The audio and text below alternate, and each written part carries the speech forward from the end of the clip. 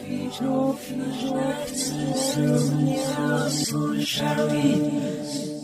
to the Extra Environmentalist. Your opposable thumb means nothing. This is what we want to be. We don't want to be Americans or Germans or English. We want to be extra environmentalists.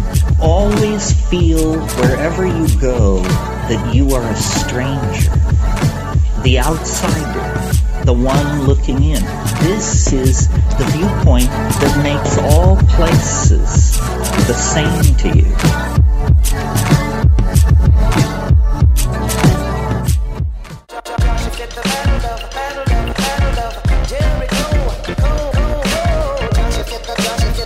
On today's episode of The Extra Environmentalist, we're talking with author and philosopher Morris Berman. I'm Seth Moser-Katz. And I'm Justin Ritchie, and today with Morris Berman, we're going to be talking about how our system of materialism grew out of a specific set of beliefs in the Enlightenment and how those have resulted in our current economic system and challenges of ecological devastation. And we're also going to be covering some of the themes in Morris Berman's new book, Spinning Straw into Gold. After we wrap up with Morris, we're going to hear a short selection of a talk by Rupert Sheldrake in Vancouver, British Columbia, earlier in July of 2013 about the core dogmas of the scientific materialist worldview and how there are some challenges to them that really show the distinction between science as a method and science as a belief system. Be sure to send this episode to everyone you know that loves Oprah. See you at the end.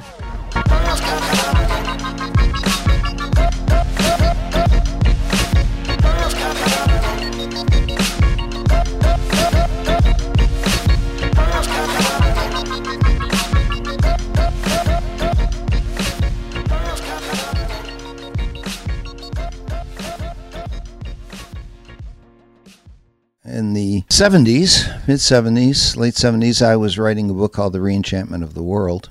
I won bestseller.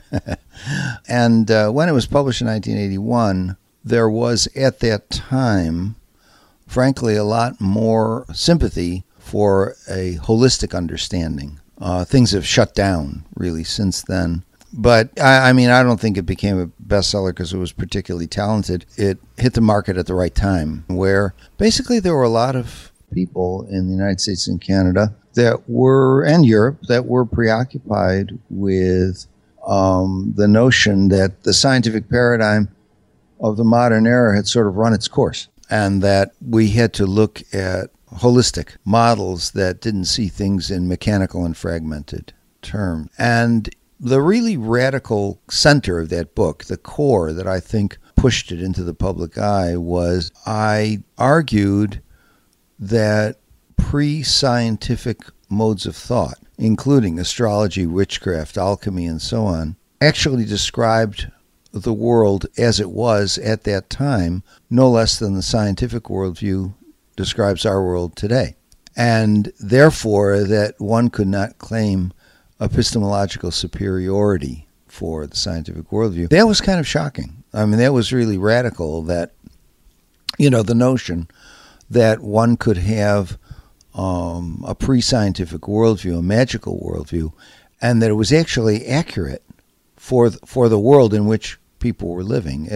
It actually did describe the world. So it got a lot of play as a result.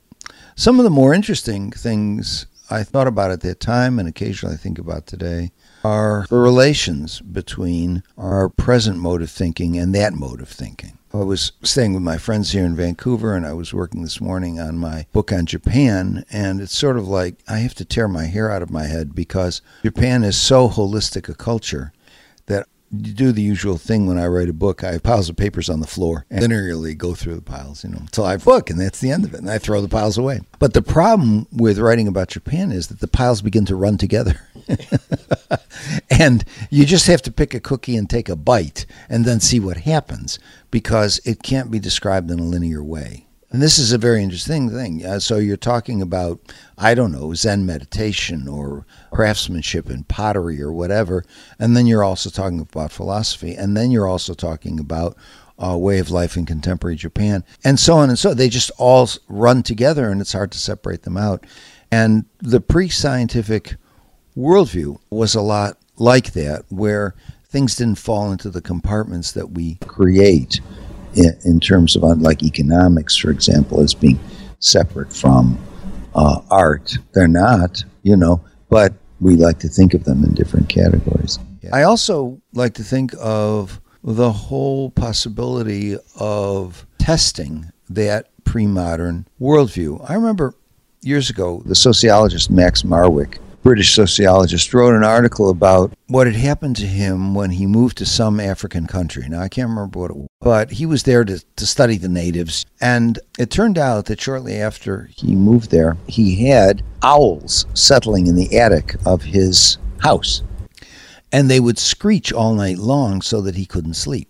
And the British or American or Canadian solution is to call the owl exterminator and kill all the owls, and then it'll be quiet. But he decided, I'm going to try something else. I'm going to go to the local witch doctor. Marwick went off to the local witch doctor, and the witch doctor said, prior to leaving England, now here's a good example of holistic thinking I'm talking about. Witch doctor said, prior to leaving England, did you have any conflicts with anybody in your family? Now, you go to the guy and say, owls are keeping me up all night. And he's saying, do you have any family conflicts, back home? This is something that would not occur to a contemporary Western scientist. So Marwick said, well, as a matter of fact, I had a kind of blow up with my uncle, and I have felt bad about it. And so the witch doctor said, if you write your uncle and patch things up, the owls will leave. Again, what the causal connections are is not clear, but the thing that really disappointed me about Marwick and his essay was he didn't follow up on it. And that's interesting to ask why, because I don't know if I were in that situation.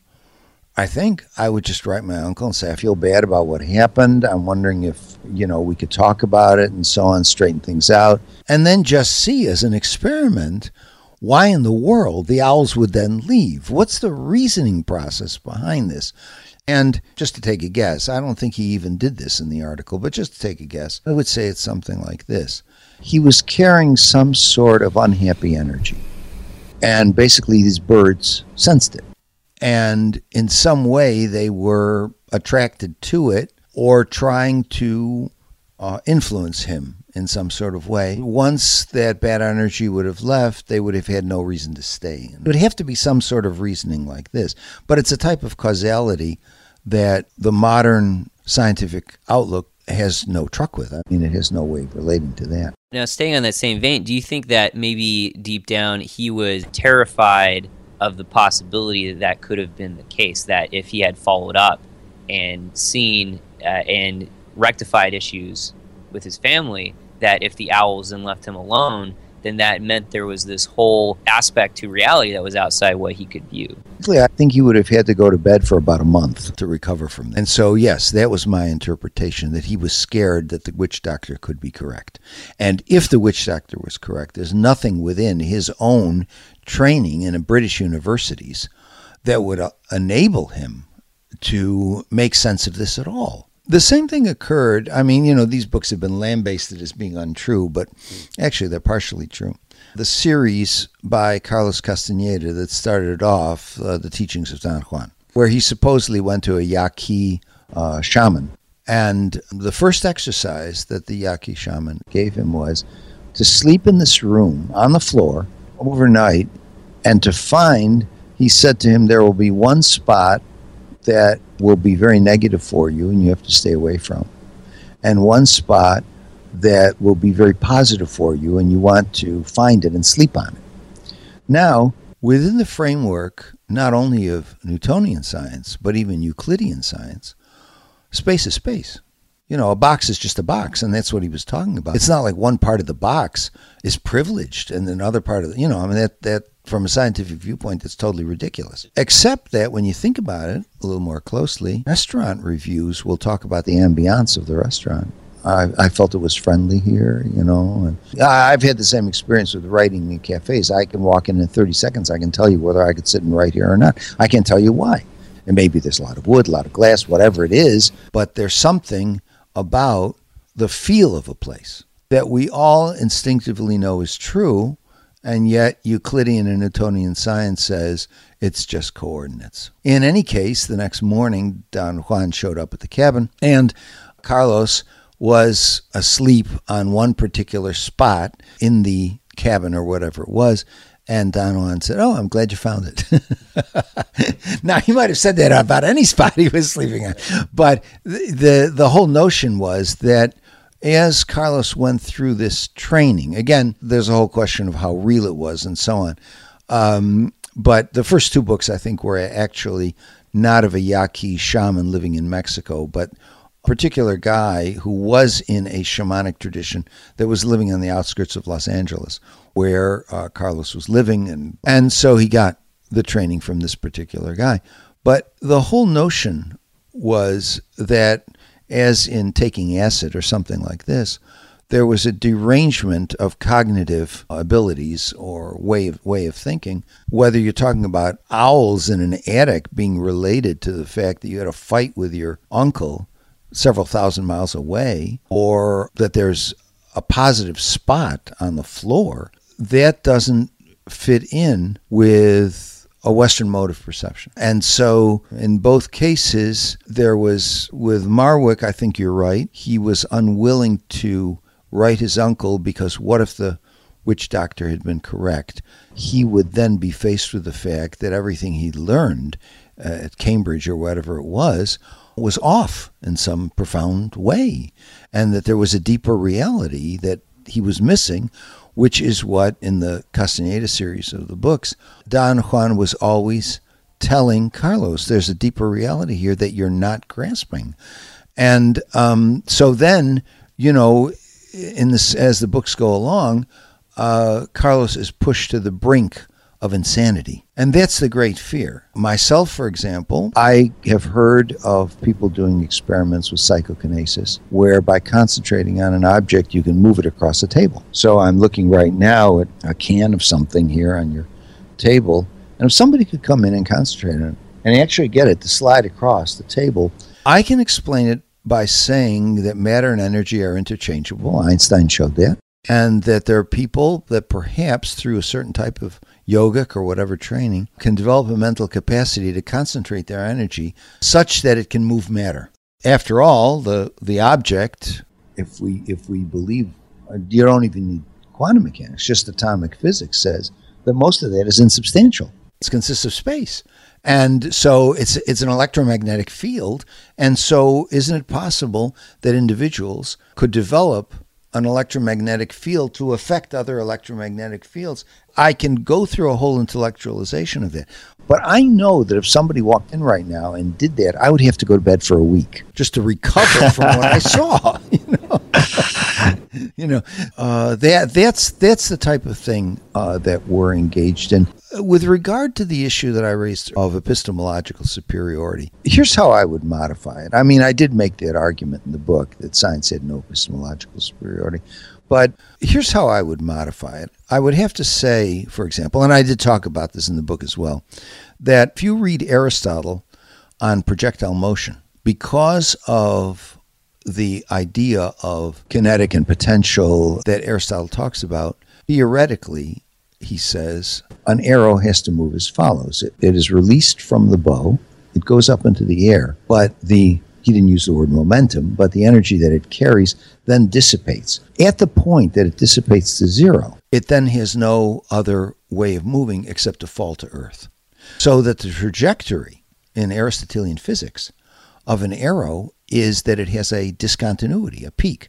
It goes up in the air like this, and it comes down like this. In other words, at a right angle. Now, one wonders what Aristotle thought he was looking at, because all you have to do is watch arrows flying around, and they don't behave that way. And so, around 1600, Galileo said, you know what?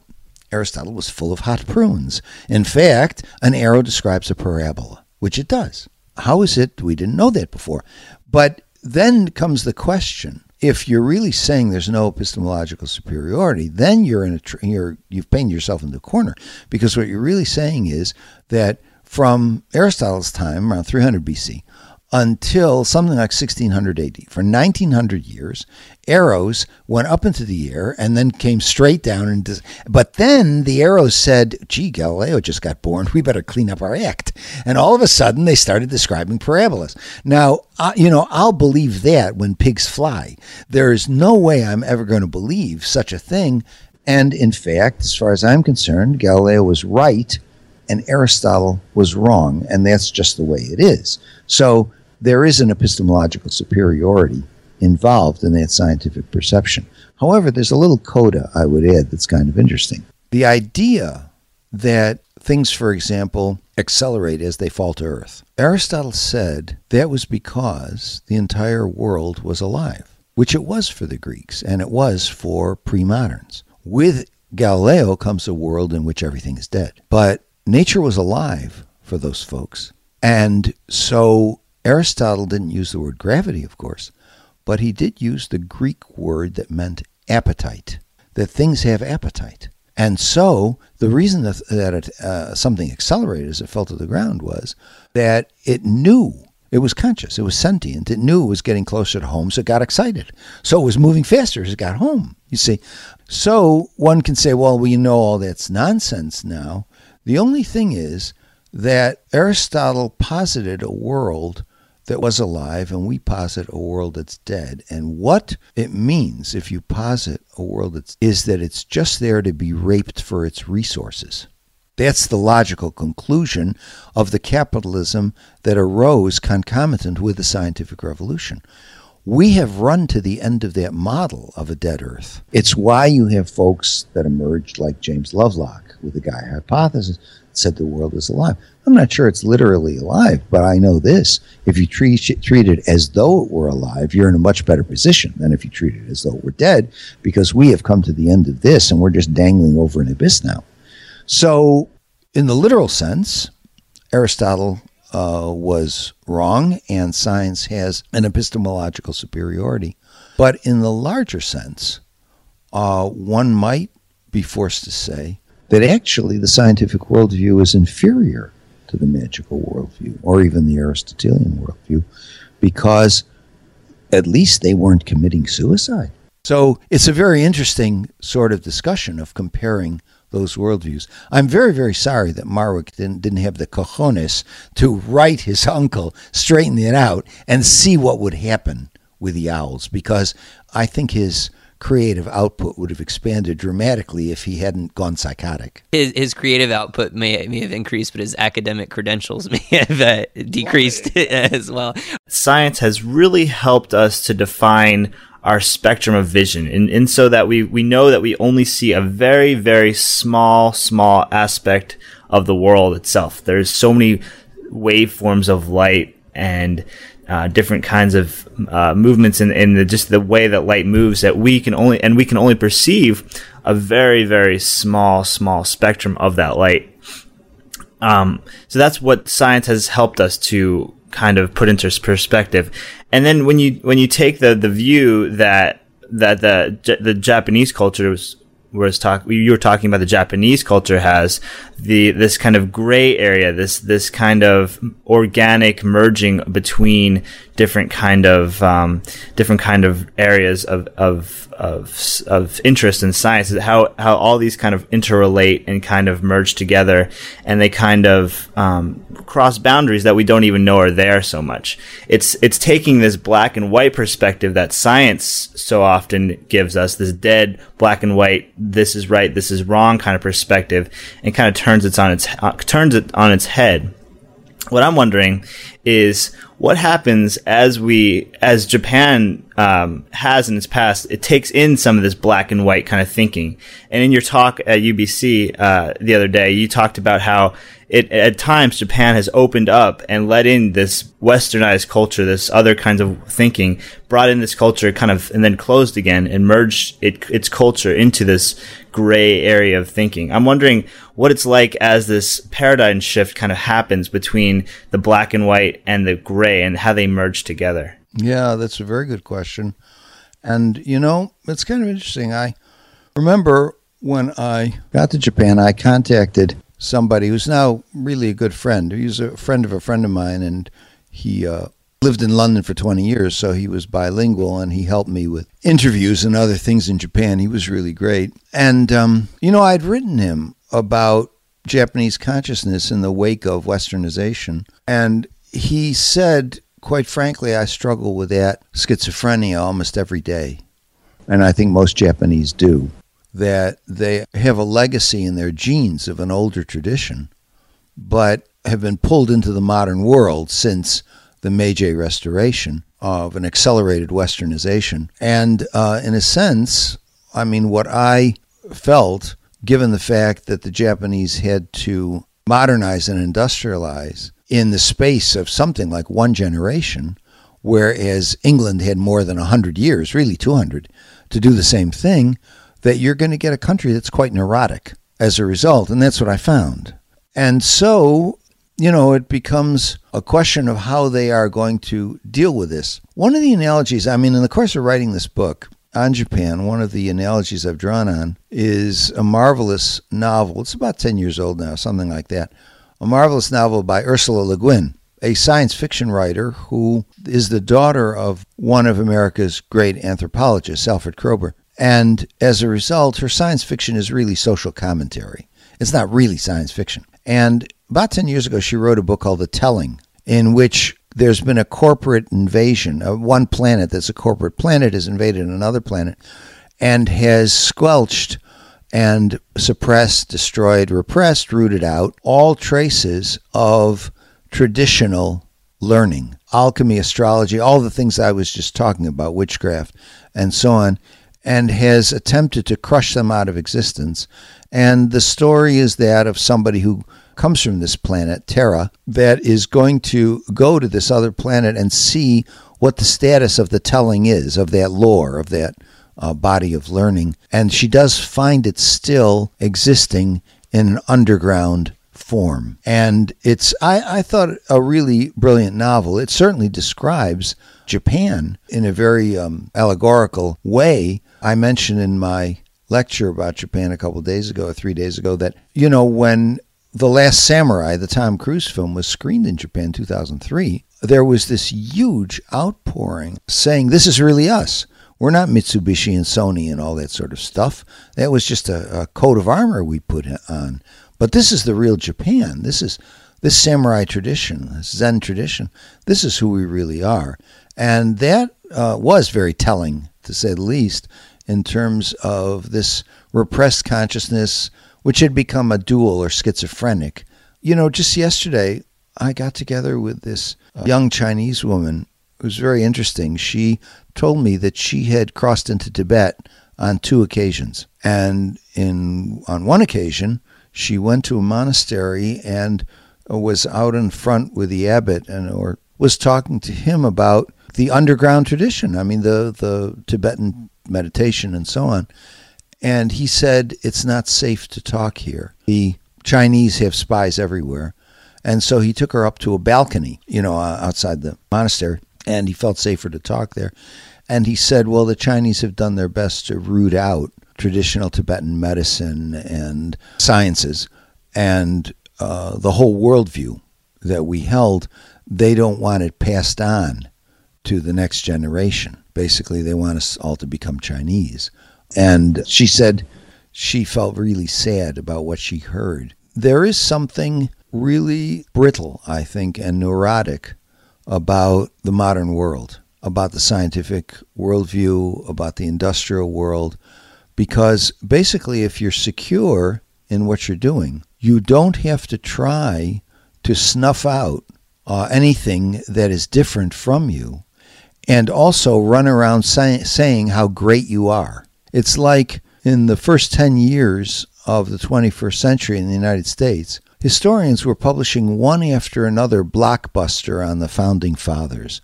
They weren't doing that in the 1980s. All of a sudden, it's the 600-page book on Franklin and then on Adams and one after another. And I just took these as iconic of a country that was falling apart and had nowhere to go. And so what it was doing was sort of celebrating its founding. And this was symbolic of the fact that it had no future.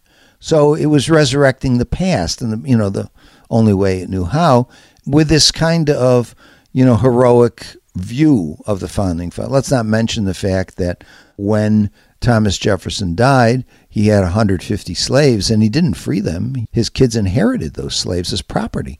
So let's not talk about that. And, there are good things to talk about the founding fathers, obviously, but if you're painting these hagiographies, you're creating these hagiographies of the founding fathers, it's to me, it's an indication of your own weakness and your own brittleness. And I would say the same is true of the Chinese in Tibet, that on some level they feel really threatened. And that's why you crush that native tradition out of existence. And that certainly emerges as a theme in Ursula Le Guin's novel as well. So the interesting thing about this complete revolution from that medieval worldview into the scientific worldview is what grew out of it was this idea of industrial capitalism, what later became industrial capitalism.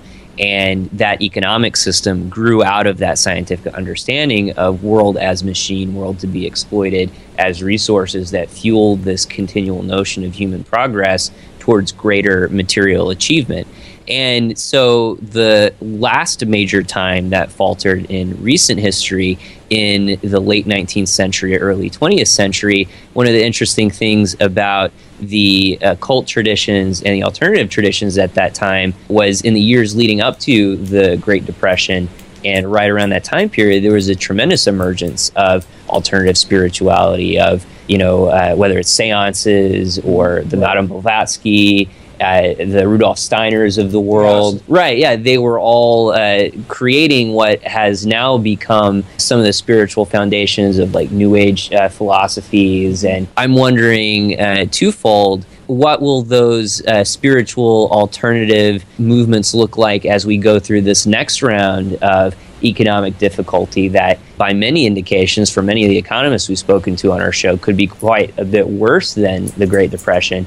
And then also, if you could talk and speak to that whole relationship of how the economy grew out of that revolution and mindset of that scientific worldview that resulted.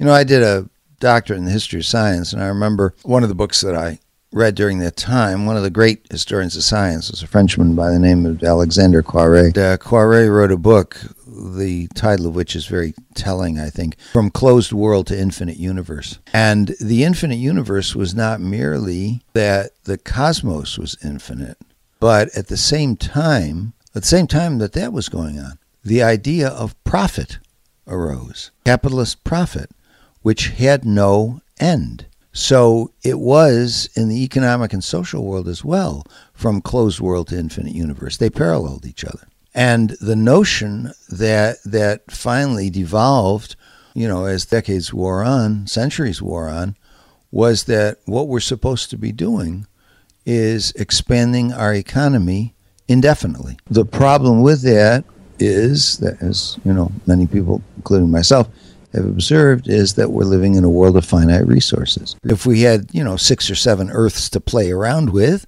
it might not be a bad thing. We could just keep doing the infinite game, but we don't. And in any event, we would run out of those 6 or 7 planets eventually anyway. And who's to say, finally, despite the brilliance of astrophysics, what the cosmos actually consists of? We've changed our minds about that several times. From Einstein and Hubble and so on and so forth. We've changed our minds about that. I mean, we even went through a period where it was that if when you got to the end of the cosmos and you stuck it was like a Mobius strip, or there's a bottle that's referred to, I can't remember what it's called, but you stick your hand out, it comes back in on itself. So we've gone through that as well, I would not be surprised if, given the fact that the economy is now starting to collapse, that cosmologists would decide that we were in fact living in a collapsing universe. It's sort of like these things socially, scientifically, may reflect what's going on socially, which raises the question of how objective that astrophysics really is. But I mean, that's one aspect of it. That Koyré's title is really perfect, but it describes the social and economic world as well, and that if the universe had no end, why should the economic world have an end? What was really what began to dawn in the early modern period in Europe. And then, of course, it got canonized in writers like Ricardo or Smith. The other thing, what was the other thing you were asking? That spiritual tradition that came from the last major crisis of capitalism, large systemic crisis that in the years leading up to the World Wars and the Great Depression, as the economic system shifted of one that didn't have the high energy yield inputs of oil and was a capitalism that was moving into our modern industrial capitalist system, there was this strong occult tradition that grew out of it. Right. And I was wondering if you could reflect on that and then maybe speculate a little bit on what could emerge from this round of a crisis of capitalism. You know, that period is really interesting. There was the founding in England of the Society for Psychical Research. There was lots of seances and table rapping and all that sort of thing. Madame Blavatsky and the Theosophists. One of the things I liked about that book I just referred to, The Telling by Ursula Le Guin, is she says, you know, a lot of the alternative tradition was baloney. And we have to keep that in mind. You know, it's not like you can set up a dichotomy that says science evil and magic good. It's a lot more complicated than that. And one thing you can be sure of when you have the magical tradition and occult revival and so on is that 90% of the people that will talk this way are going to be snake oil salesmen. You can bet on it. There's a buck to be made here, and also they're charismatic and they want to be leaders, and so they you know, the garbage rides to the surface, so to speak, and you can be sure that will be an important part of any kind of magical revival, which is a shame because there is at the same time, if 90% are snake oil salesmen, there probably is a 10% core of something that's really important that we need to pay attention to. And so then the question becomes, you know, how do you sort out the Uri Gellers from the folks that are really serious about a different understanding of reality, such as the curandero that Max Marwick went to, who probably wisely told him, write your uncle and see what happens, you know. I mean, there's always an Oprah out there to do a New Age trip and tell you that it's all in the mind, and that the mind is that which shapes reality. I'm publishing a book called Spinning Straw into Gold, and I call it my anti-Oprah book, you know, because basically it's a book of spiritual guidance, but it's just the opposite of what she would tell you. So you're not giving everybody a new car? No, they're not. It won't help you. It won't help you commercially as well. As a matter of fact, it may make your life financially much worse. So, you know, before you buy it, think twice. But the thing that she wants to peddle, and that what was called mind thought in the early 20th century in the United States, and then got accelerated with Norman Vincent Peale, you know, power, positive, that your mind creates reality, that consciousness makes existence. Of course, tell that to some black woman in the ghetto with 2 kids and no money. You know, I mean, the notion that if she just sits around and thinks the right way, her life is going to be changed, I consider that pretty much an insult to somebody who is born with cystic fibrosis or whatever. They brought it on themselves by the wrong way of thinking. I mean, that's the whole thrust of that type of you know, New Age. Not to mention all the people who live in slums. So you live in the favelas on the edge of Sao Paulo, but that's because you're not thinking properly. And if you did, you know, I mean, how is it that Oprah is going to give the commencement address at Harvard? It shows you how far Harvard has fallen, you know. But it's just one corporation and another corporation, Harvard Corporation and Oprah Corporation. That's what it's. But, you know, I mean, how is it that we don't just arrest this woman as opposed to making her into a national icon, you know? So Spinning Straw into Gold is very much the opposite sort of thing. In other words, what I assume is that for the most part, not entirely, but for the most part, it's existence that determines consciousness, not that consciousness determines existence. And so your reality will be shaped, your worldview will be shaped by the things that are actually happening. What's coming down in the United States is that 1 out of every 5 people doesn't have a job and won't get one for 10 years. And sitting around thinking positively on how you're going to get a job by, being upbeat in an interview, that's not going to make any difference. You have to have a spiritual philosophy that actually is real. And that's what I'm, getting at in this book. Along those lines, I would recommend the book Bright-Sided by Barbara Ehrenreich, who basically takes on that whole New Age Oprah worldview and shows how destructive, first of all, how stupid it is, but also how destructive it is to believe such a way of thinking.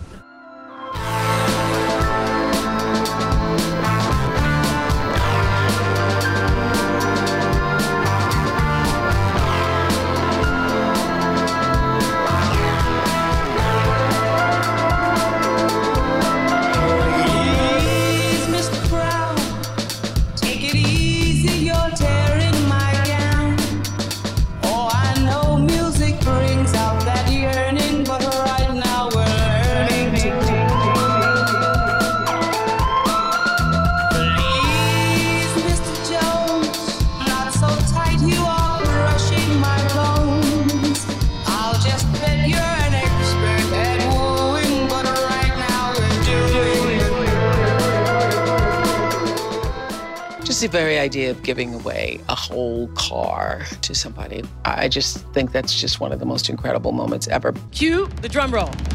All right, open your boxes. Open your boxes. 1, 2, 3. You get a car! You get a car! Everybody gets a car! Everybody gets a car! Sales of new cars in recession-hit Europe fell to their lowest in 17 years last year. That leaves the region's mass-market manufacturers with little room for manoeuvre as they try to cut costly excess production capacity. At the same time, profits are under threat from the aggressive discounting needed to get potential buyers into showrooms. A 16.3% drop in December pulled 2012's year-on-year sales down by more than 8%, a fifth year of contraction. The likes of Bentley, Rolls-Royce, Mercedes, BMW, Jaguar and Porsche reported higher sales and expect that to continue this year, particularly in the US, where at a revitalized Detroit Motor Show, this industry watcher said, "Psychologists say that your house is who you are and your car is who you want the world to think you are. And I think that when you buy a luxury car, you're making a statement about yourself." Luxury brands haven't suffered the same tough times as their more common car-making cousins. They're also speeding ahead in what is now the world's biggest car market, China. Basically, the message of The Secret is the message that I've been trying to share with the world on my show for the past 21 years. The message is that you're really responsible for your life. You are responsible for your life. So you're not surprised at the success of The Secret? I'm thrilled for the success of The Secret. I think that the message needs to go further, but it is very true that the way you think creates reality for yourself. There are other factors going on, so it's not everything, but you really can change your own reality based on the way that you think. Yeah, I was laid off about 2 months ago, just before Christmas. I own 2 houses, and right now I have one rented and the other one is empty. So me being without a job is like, how am I going to do? How am I going to come up with the next monthly payment for that house? So it's kind of scary. But I believe we have to keep optimistic about the economy. That's the only way that we all can recuperate from this, because if we keep being pessimistic, things are going to be worse. Hi, everybody.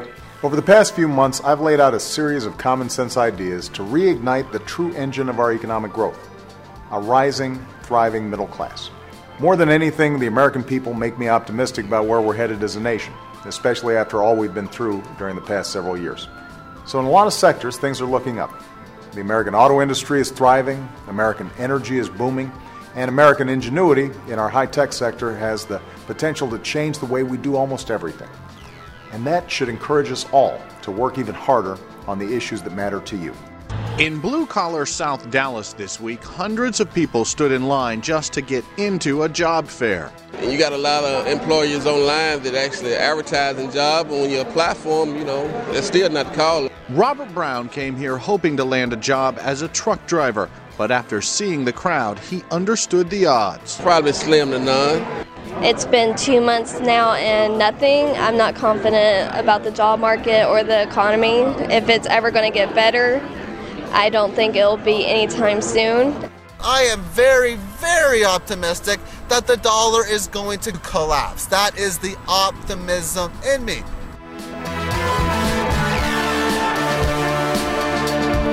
I'm Jimmy McMillan of the Rent 2 Damn High Party.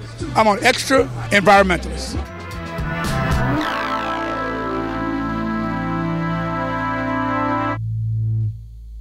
These are troubled times that we're living through right now, and the straight talk about these troubled times can definitely be hard for people to understand.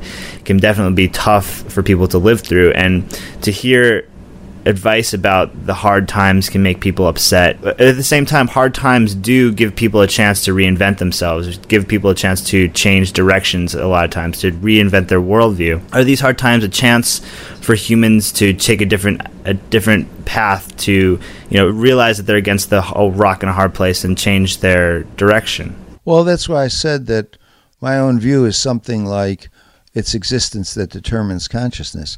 If you're out of a job, and you're going to be for 10 years, you're going to start to think differently about your life in terms of not the individual, but the whole culture. If basically we run out of resources, we're going to start thinking very differently about from closed world to infinite universe.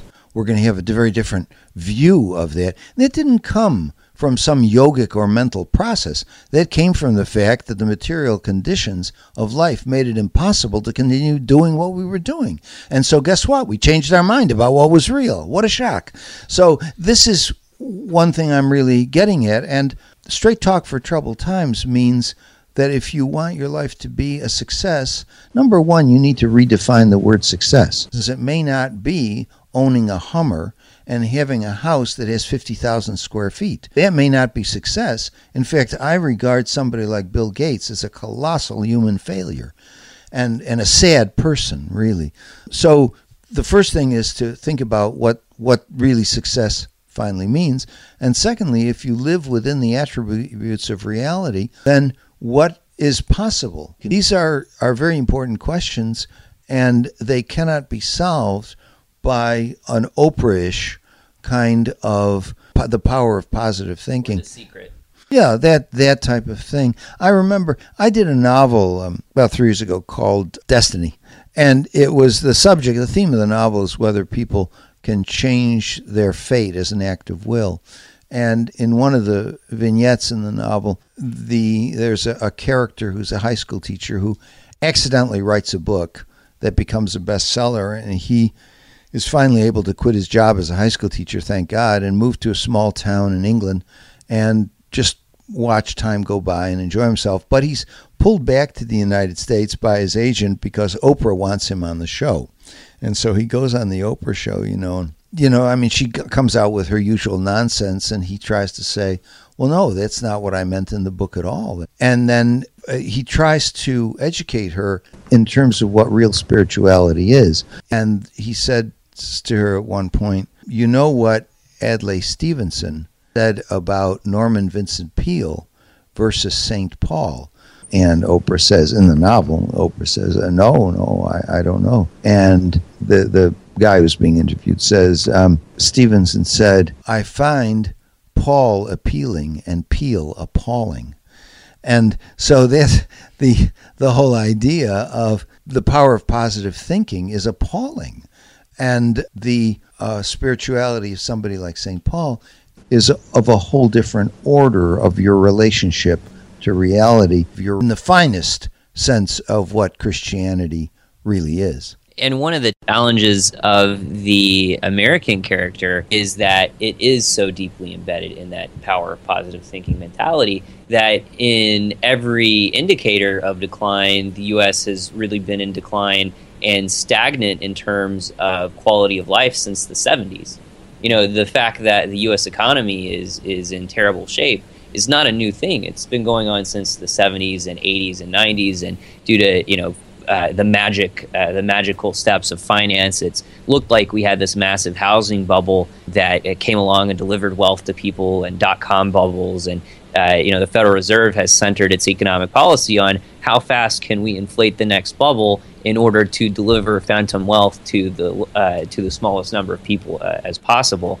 And so really this whole collapse that we're experiencing in the U.S. and that European countries are experiencing is really just mass rapid impoverishment into conditions that many in the world are quite familiar with. It's just so psychologically difficult to understand because we can go out and spend $1 at a corner store and receive goods that come from all around the world that people in Argentina or Chile or in the slums in India can't even imagine the kind of wealth that even just $1 of U.S. currency can deliver. But because we've become so conditioned to receiving that, it just seems like normal. And so there's a huge psychological shock in the impoverishment. How do you think people can actually manage that? Because there's so many people who are increasingly feeling it as they're kicked out of the formal economy. And there's so many people that are seeing it happening to their family and friends as they lose a job and can't gain employment. This is where that whole Oprah-ish philosophy works against them, because the message is, you brought it on yourself. And it fits very well with the notion of extreme individualism that the United States pursues. Janice Peck wrote a book called The Age of Oprah, which is a good study of Oprah and the program and her ideology, and shows how she really became a rising star during the Reagan era, and that was no accident, because what she is peddling is precisely this type of individualism where you're responsible for yourself. Meanwhile, where would she be without affirmative action? Where would Oprah have been without Rosa Parks, without the whole civil rights movement? I mean, she talks as if she didn't exist in an historical context. Did she think her way to $2.5 billion? I have a feeling not. But this is so pervasive in the United States that the folks that are now on breadlines, and the middle class that's now on breadlines and soup kitchens, living in tent cities, thrown out of their homes, that are foreclosed on, one thing after another, one tragedy that has befallen them, what they say is, I brought this on myself. I'm responsible. Americans don't think in socialist terms. They don't think in terms of community terms, or of supporting each other, or of having a society which provides support. That not at all. It's all Clint Eastwood and Arnold Schwarzenegger. It's all about Dodge City and how a real man is a self-made man, even though, in fact, more than 95% of the American population dies in the same class into which they were born, and the number of people in the dot-com business who get accidentally wealthy are really highly exceptional. Most wealth in America is inherited wealth. So they will blame themselves, and that's the dark side of the whole New Age Oprah-ish world, that you see yourself as a failure, whereas the truth is it's the failure of a whole way of life. It's a whole failure of a whole way of society, society's way of being in the world. And it's the failure of a worldview that says success is about wealth. I start out this book, Spinning Straw into Gold, with an epigraph from John Ruskin, one of my heroes, who wrote, "There is no wealth but life." I mean, that's the true wealth.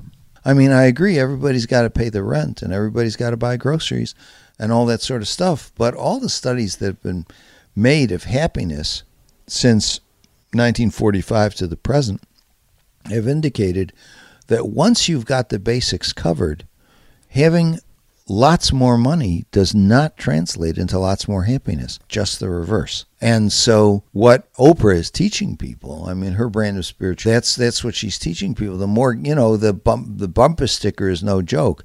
The one who dies with the most toys wins. That's what Americans believe.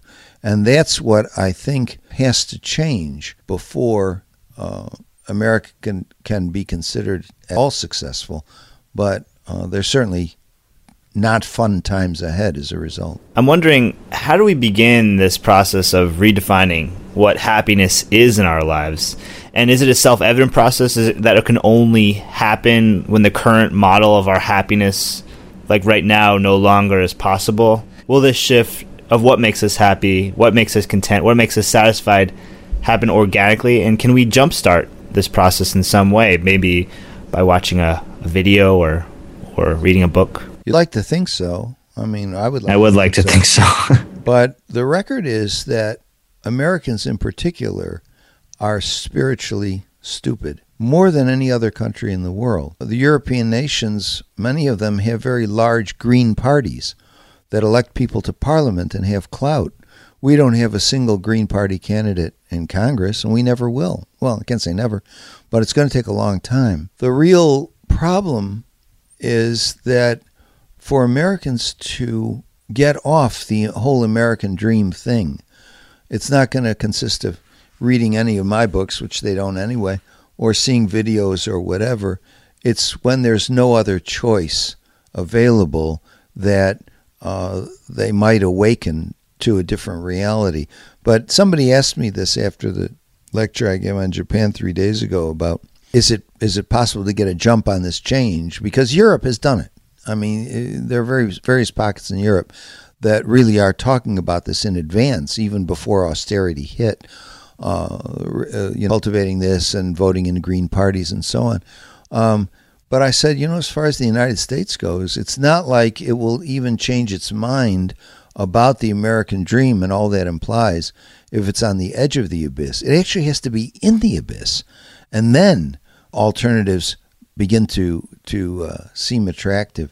So I think this is going to be really a very long and painful process. And Buddhist economics will only have an attractive aspect when there really is no other choice except to practice Buddhist economics.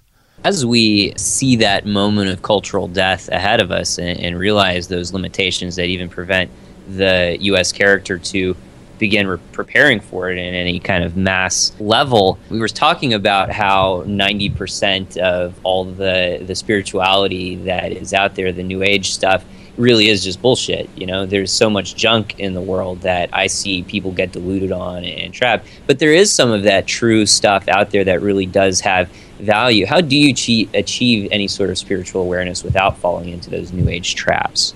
One thing is to avoid anybody who's on television. If they're on television, they're full of crap. This is very clear. So any kind of spirituality that shows up in television. Furthermore, any spiritual leader who is well known, with the exception of Gandhi, is probably full of baloney.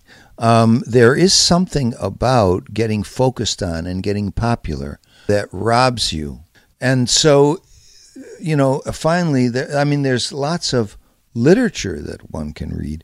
But, the people that you want to follow or emulate are not making a big deal out of it. They're just going about doing the thing. What's that line from Lao Tzu? The one who speaks does not know, and the one who knows does not speak. That's really what you want to put your attention. It doesn't have anything to do with what people are saying or with what I'm saying right now. It's finding models that are simply living out that reality, just living it out. So in Bill Rees's talk in the Economy Summit, he talked about the fact that we've passed through the Enlightenment and now we're moving into an endarkenment. And we're currently in an endarkenment right now. So after we move through this endarkenment, where do you see humanity moving to next? Is humanity going to be able to make it through this endarkenment and move on to another level of existence? Can we make it to the next re-enlightenment? Will that be something that we're going to see in the future? Do you have any thoughts about where we're going to be after we make it through this, or if we're going to make it through this? I don't think the United States will make it through it, to be honest. Canada has to decide to what extent it wants to follow the American model. So does Mexico, for example, where I live, and signs are not encouraging. Mexico largely thinks that, the elites certainly think that the model is the United States. But one major example of an empire falling apart is that of Rome, and the revival of Europe did not take place in Italy. It took place in northern areas of Europe in the 11th century. That was the so-called urban revival, and it was the precursor to the Renaissance. But it didn't occur in Rome. It occurred in in areas hundreds of miles from Rome. And I think that we can say that if there's going to be light at the end of this tunnel, this endarkenment, it's not going to show up on American soil. Americans are just too embedded in the American dream and the whole foolishness of a way of life that has proven to be self-destructive and very unhealthy.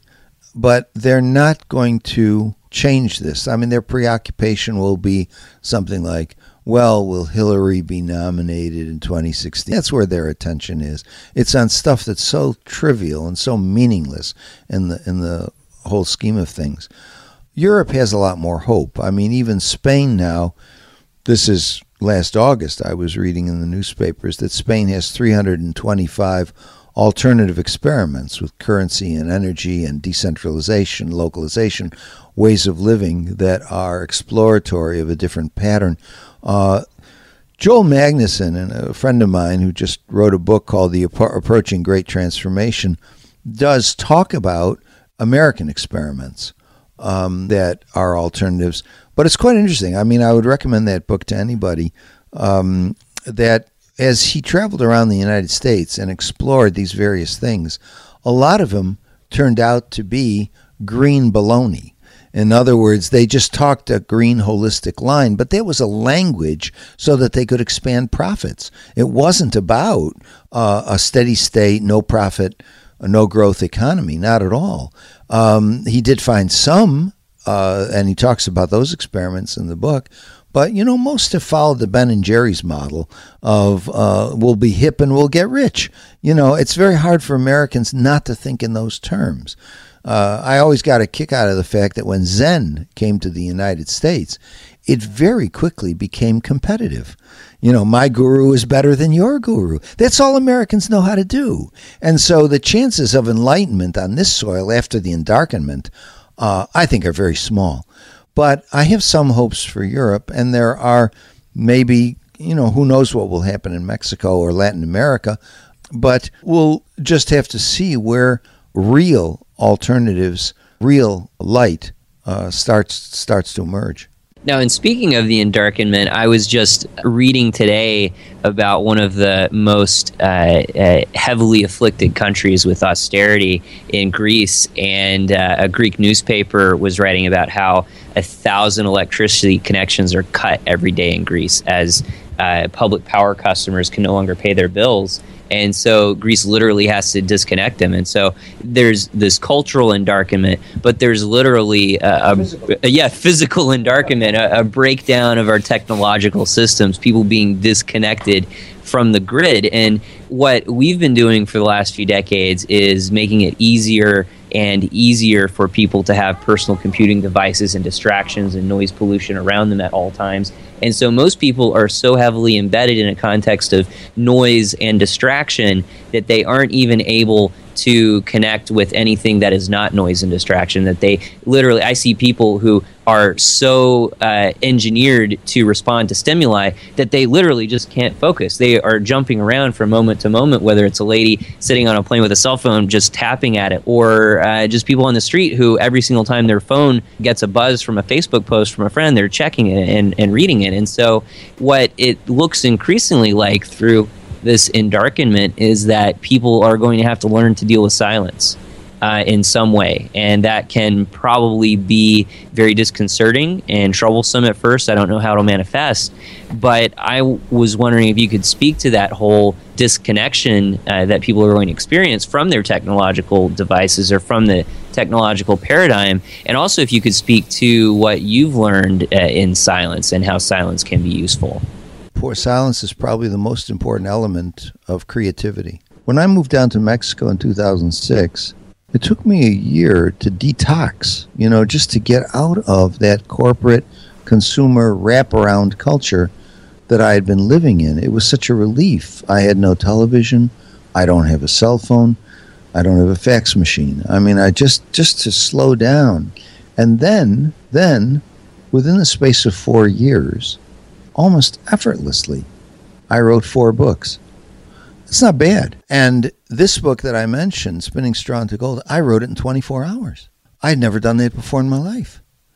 And there's something about solitude, just plain quiet, that is probably the most nourishing thing, outside of protein that you can get in your life, and the importance of that. North America is probably now one of the most uncreative cultures in the world because of multitasking, cell phones, noise, and stuff that's just keeping people busy all the time, so that basically they can avoid depression and a nervous breakdown, so that they can not feel alone, so that they can feel important. I'm in a cafe talking to people. Gee, I must be popular. This is pathetic. It's just pathetic. Harry Steingart wrote a book called Super Sad True Love Story, I think was the title, which takes place in New York about 20 or 30 years from now, in which the system does break down, as you were reading in Greece. It does break down, literally, physically, so people's cell phones don't work anymore, and they don't have recourse to all this stuff. And basically, the volume of nervous breakdowns and depression is enormous because people don't know what to do with themselves. We do have an alternative tradition in the West, after all. I talked in The Twilight of American Culture about a monastic tradition and the need to return to some aspect of that where you stop being busy. It's kind of ironic. I stopped being busy, and in 4 years I wrote 4 books. That's an interesting kind of non-busyness. But the truth is that it was non-busy. It didn't have this pressured, hectic aspect to it. It was just effortless, because once that enormous kind of pressure was removed, then real creativity, I think, starts to emerge. And frankly, I would encourage anybody listening to this program to try it. Do you have a regular meditation practice? Yeah, I've meditated for years. It goes back quite a ways, and I tried different things along the way. In the 70s, I was living in San Francisco, and I meditated at the San Francisco Zen Center, and I went on to do Vipassana. And as the years passed, I felt that emptiness meditation, which is what that is, had served its purpose for me, and that it was leaving me vaguely depressed. And I switched to a more active kind of chanting meditation, or mantra meditation, which is called bliss meditation, as opposed to emptiness meditation. And I still do that every morning. I feel like I need to do it a lot more. I think I would benefit from doing it a lot more. I still feel my life is too hectic, and it's too crowded with errands and tons of stuff that I seem to always have to do that it gets in the way of my work. But, I think that an awful lot of spinning straw into gold, which is what I argue is what we were put on this earth to do, consists of getting your priorities straight. And one of the things that the modern person is confused about is that smartphones and screens are their priorities. These are your enemies. These will not help you be creative. And at the end of your life, you can say, yes, I made 80 billion cell phone calls. Would that be a way to, finally snuff out and say, hooray for me? I had the most hip iPhone or smartphone on the block.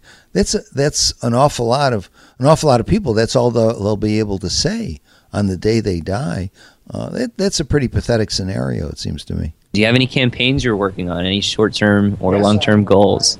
Definitely dedicated to one particular political project, and that is I want the United States Mint to place a photograph of Kim Kardashian's rear end on the dollar bill, the U.S. dollar bill. The campaign is called Move Over George, because George Washington is not an inspiring sight, really. He's got a funny hat and all, whatever. But Kim's rear end, that could get a lot of people moving. And so I would like in the center of the dollar bill, Kim's rear end. And of course, on the flip side, you have that pyramid with the Rosicrucian eye at the top and stuff like that. We can keep that. That's kind of neat. I like that. But definitely the Move Over George campaign, I think, will take off. I think it's going to be one of the exciting political movements of the next 10 years. And please, anybody, just write into my blog or contact me by email as to, how you can contribute to this campaign and what you can do to get Kim's rear end on the dollar bill. Do you have a website that explains more of why people would want to do this to get involved? Well, the website I have is just called, or blog, it's just called Dark Ages America, and anybody can reach it by putting morrisberman.com into your browser. But yet I haven't done it. I mean, we've talked about it. You know, there are a bunch of regulars on the blog, and we've talked about the importance of Kim's rear end. But I have not yet put a special section, you know, or posting on the campaign.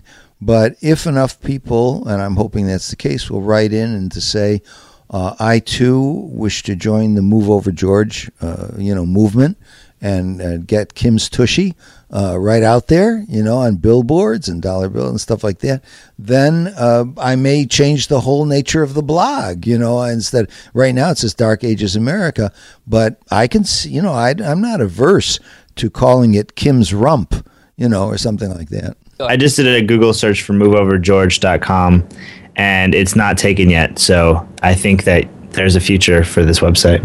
I'm very excited. Maybe our more rational listeners might be like, that is a terrible idea. Why would you ever want to do something like that? Maybe you could enlighten them as to why it's an important project.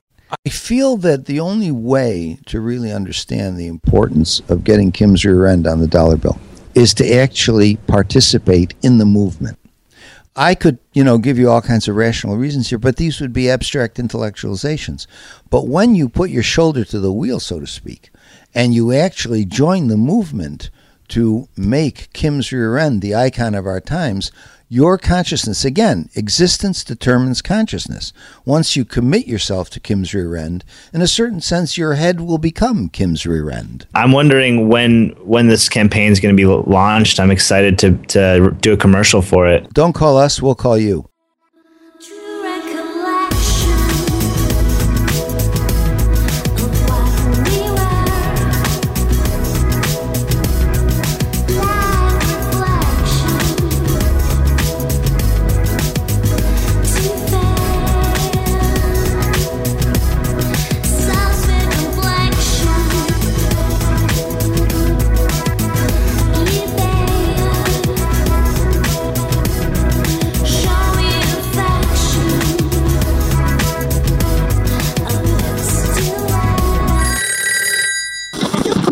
Hey man, let me get a hot dog. I'm hungry over here. Yeah, coming right up. Put some relish and mustard on there. How much is it? That'll be a $1 bill. Oh, I got the perfect dollar bill for you right here. Thanks, man. Hey, what's this crap? You trying to give me a fake dollar bill? Turn on your radio and listen to the latest news. How about those Mets? Thanks, man. See ya. We interrupt this regular scheduled program to bring you this important message from the New York Federal Reserve. Due to the challenging economic realities in America today, we realize that most of the world recognizes us as the superior economic power on this planet.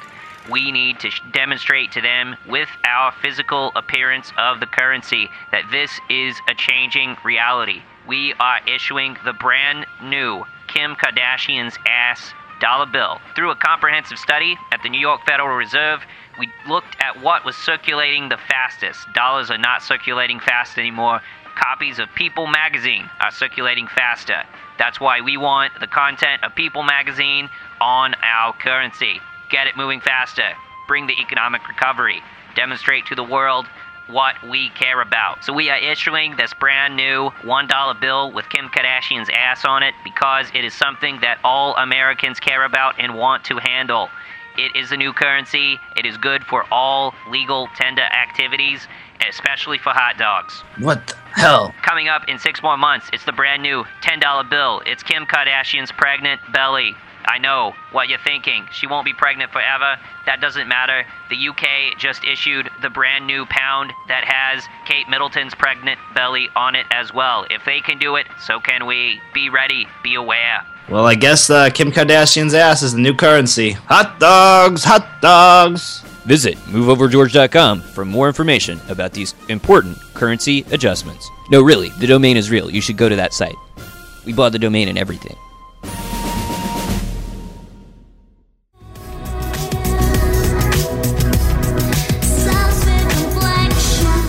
This is episode number 64 of The Extra Environmentalist. You're listening to a talk recorded by Justin in Vancouver, British Columbia, with innovative biologist and author Rupert Sheldrake about his new book, The Science Delusion.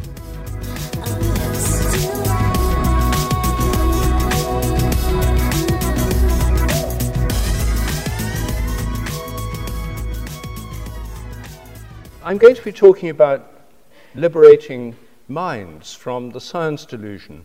The science delusion is the belief that science already understands the nature of reality in principle, leaving only the details to be filled in. And this is an extremely pervasive belief in the modern world, not just in the West, but we've exported this to the entire world. Science has an enormous prestige everywhere because of the enormous impact and importance of technology and modern medicine in all our lives. And this justly earned prestige and influence makes most people think that the basic beliefs of science must be true. So the science delusion is something not just believed by scientists, but by most other people as well. What I'm arguing is that this is, the assumptions on which it's based are extremely questionable. Science, as we know it, is based on 10 dogmas, and these are essentially the dogmas of the materialist philosophy. And it's a belief system. There's science as a method of inquiry is a wonderfully liberating process through evidence, through hypothesis, through collective discussion. But science has become, for many people, a worldview. And that, I think, is imprisoning science as a system, as a method of inquiry. And so I think there's a great conflict in the heart of science between this dogmatic belief system and the true spirit of inquiry, which is the lifeblood of science. What I'm going to do first is outline the 10 dogmas on which science is based. And then I'll talk briefly about a couple of them and show what happens when you turn these dogmas into questions. What I'm doing is taking the dogmas of science and treating them as scientific hypotheses to be examined scientifically to see how well they stand up to the scientific evidence. The answer is not very well. But the result is that when one questions them, new perspectives open up, new lines of inquiry, which I think could regenerate the sciences and make them much more exciting, much more interesting, and much more fun. These are the themes of my book, Science Set Free, which was published last autumn.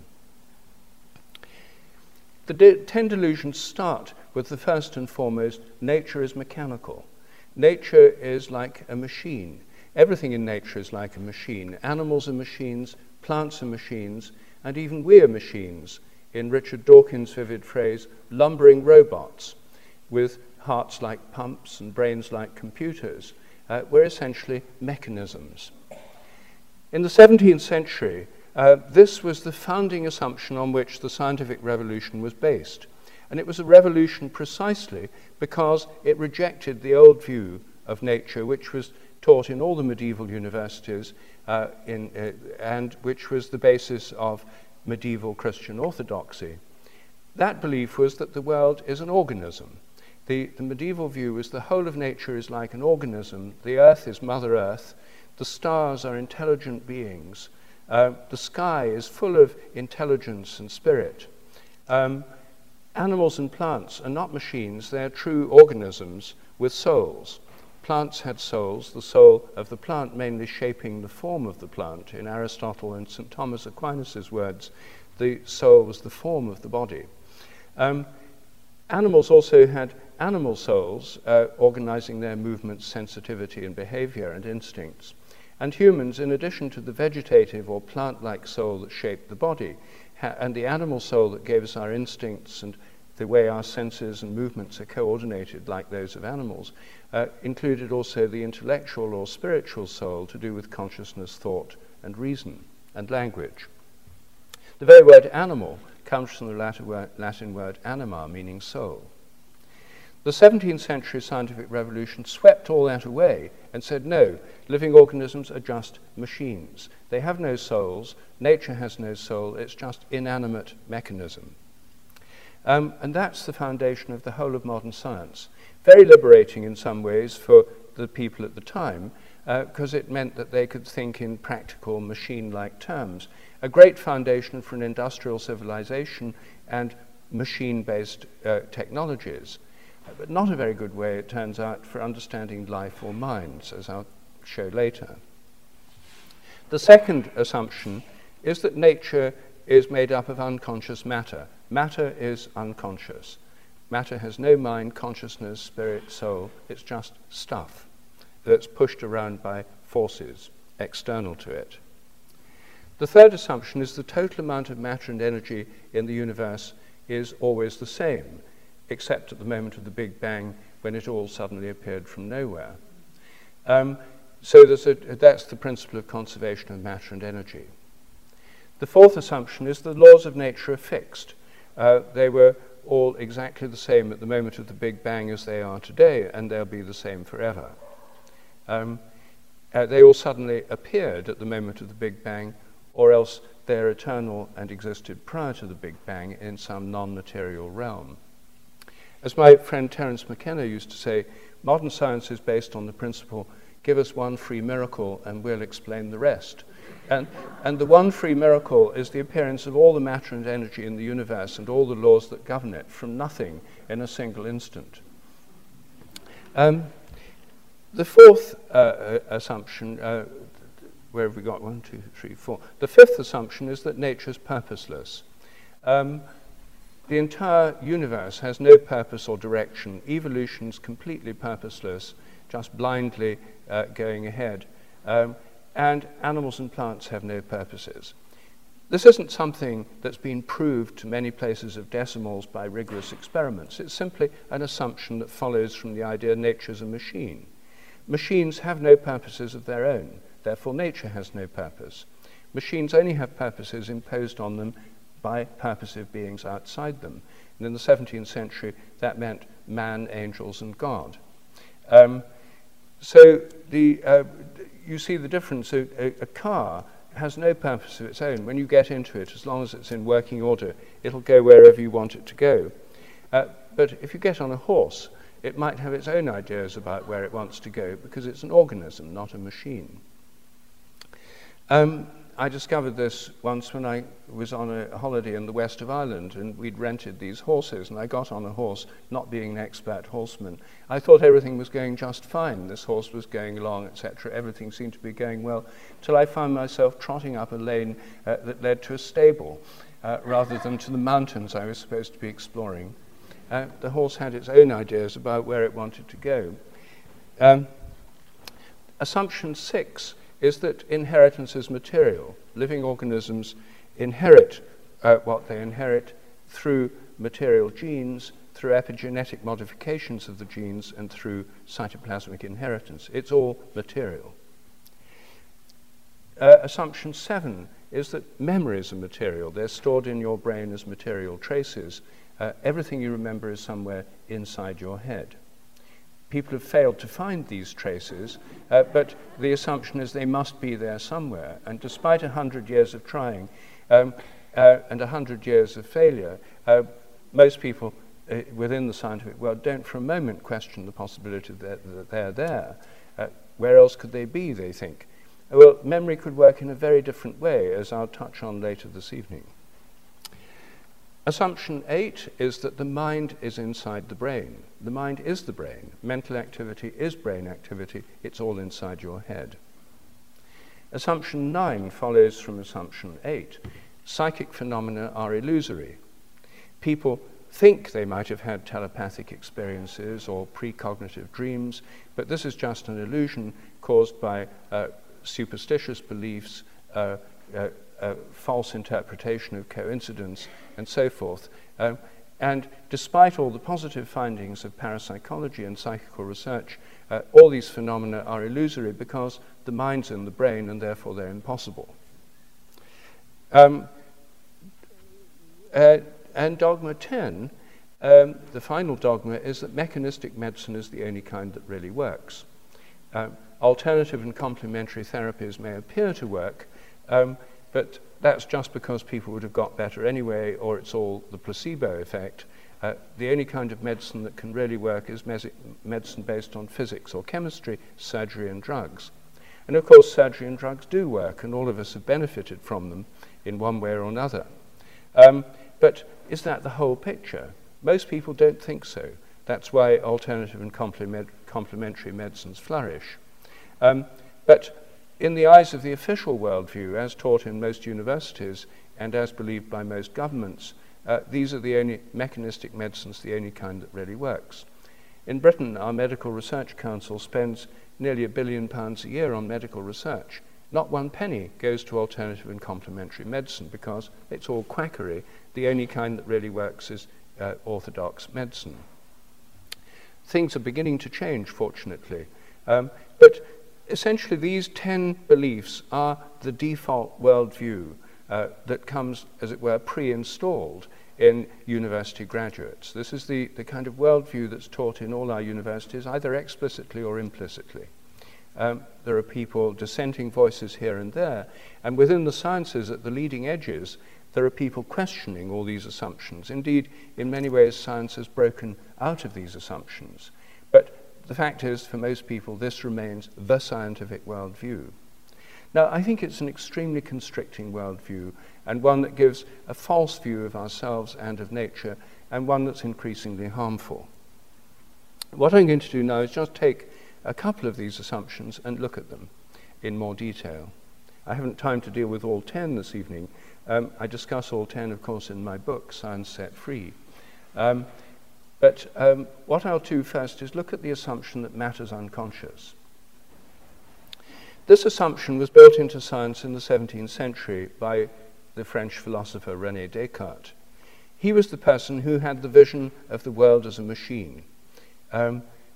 Interestingly, Descartes thought that this vision of the mechanistic worldview was channeled. He thought it was channeled by the angel of truth in a vision that came to him on November the 10th, 1619.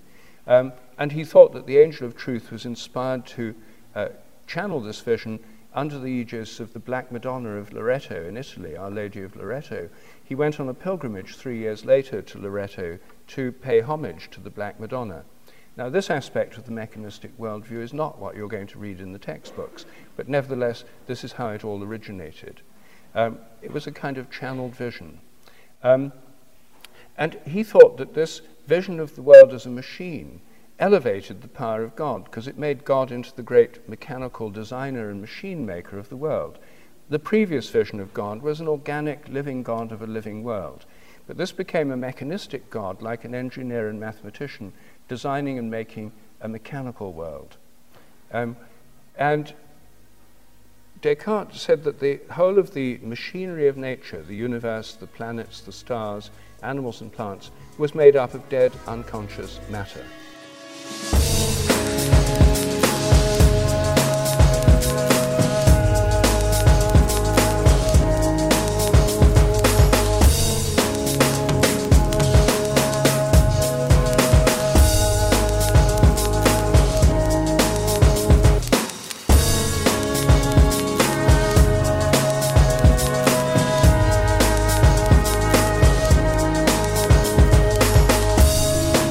That closes out the introduction to Rupert Sheldrake's recent talk on the science delusion, where he was covering the 10 fundamental beliefs of the scientific materialist paradigm. And you can find the full version of that talk online at soundcloud.com/extraenvironmentalist. We're coming across so much content these days that we have to post some of it on our SoundCloud page, and so be sure to follow us, subscribe to the SoundCloud page, where we will post talks and other content on a regular basis. And so, Seth, getting back to all of the things that we discussed with Morris and heard from Rupert, it's really fascinating that there was this big revival in the 70s of an idea of holistic thinking and its importance in society.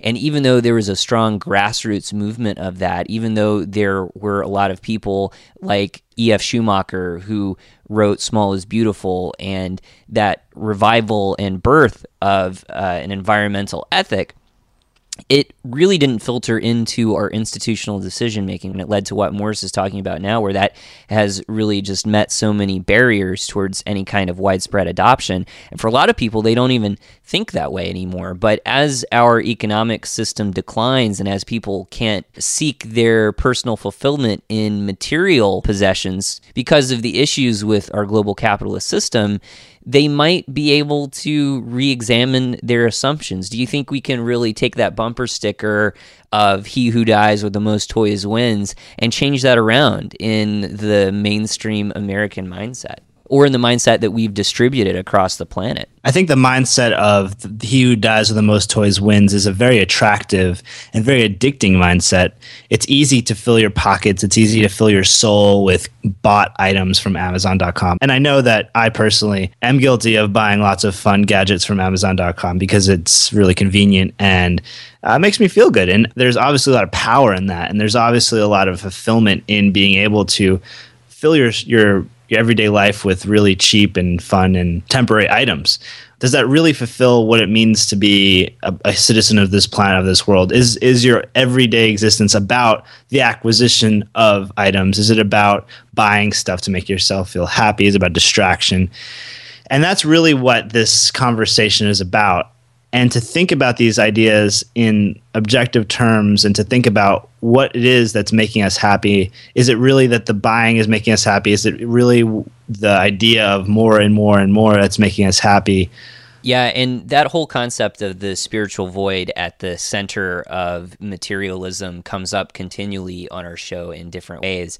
And I'm glad we were able to get into a bit of the techniques to address that today, because there are so many different ways that each person has to find for themselves that they can draw on these rich traditions that exist in order to begin addressing those. But I also think one of the things that excites me about what we discussed with maybe Gar Alperovitz and Rick Wolf in some of our recent episodes is that idea of integrating those goals and aims into our work environment as well. Because there's two different schools of thought on this, where you want to get rid of work as much as possible. And then I kind of see the opposite view on that is turning your work into a process of fulfillment. It's making sure that your work is actually nourishing your soul. And there's two different ways you can come down on that. But I think the real opportunity in changing the ways that workplaces operate and in developing a craft economy, like Morris Berman addressed in his recent talk at UBC on Japan's craft economy and its history and how it relates to sustainability issues, is that we can actually start developing a method of work that does nourish our soul and what it means to be human, as opposed to these capitalist extractive methods of work that produce that feeling of alienation that we have from our other people and even from our own consciousness. And so I feel every time that I sit down to work on an episode of The Extra Environmentalist that it really is not only a tremendous privilege to discuss these ideas and that people will listen to us and respect the kind of media that we're putting out, but it really does get me excited in a soul-nourishing kind of way. You know, we're not doing this because we get paid like a journalist would for the New York Times. We're doing it because... Or paid at all, really. Yeah, or paid at all, except for the random donations that come in, which we're extremely grateful for.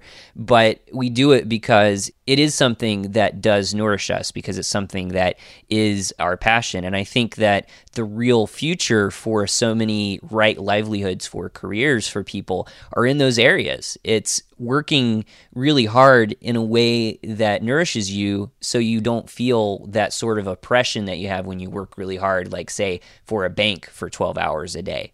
Maybe there are some people who really do love that, but I think that their numbers are quite a bit lower than people who do other craft-related industries and really love it as well. Although I'm sure there's examples on both sides. Yeah, and we've talked a lot about how work relates into people's lives. I think work is a very important part of life, and not having something that you wake up and do every day that gives you a lot of enjoyment and a lot of pleasure, or at least some sort of responsibility of fulfilling some idea of what it means to be a contributing member of society, can really be a lacking part in somebody's life.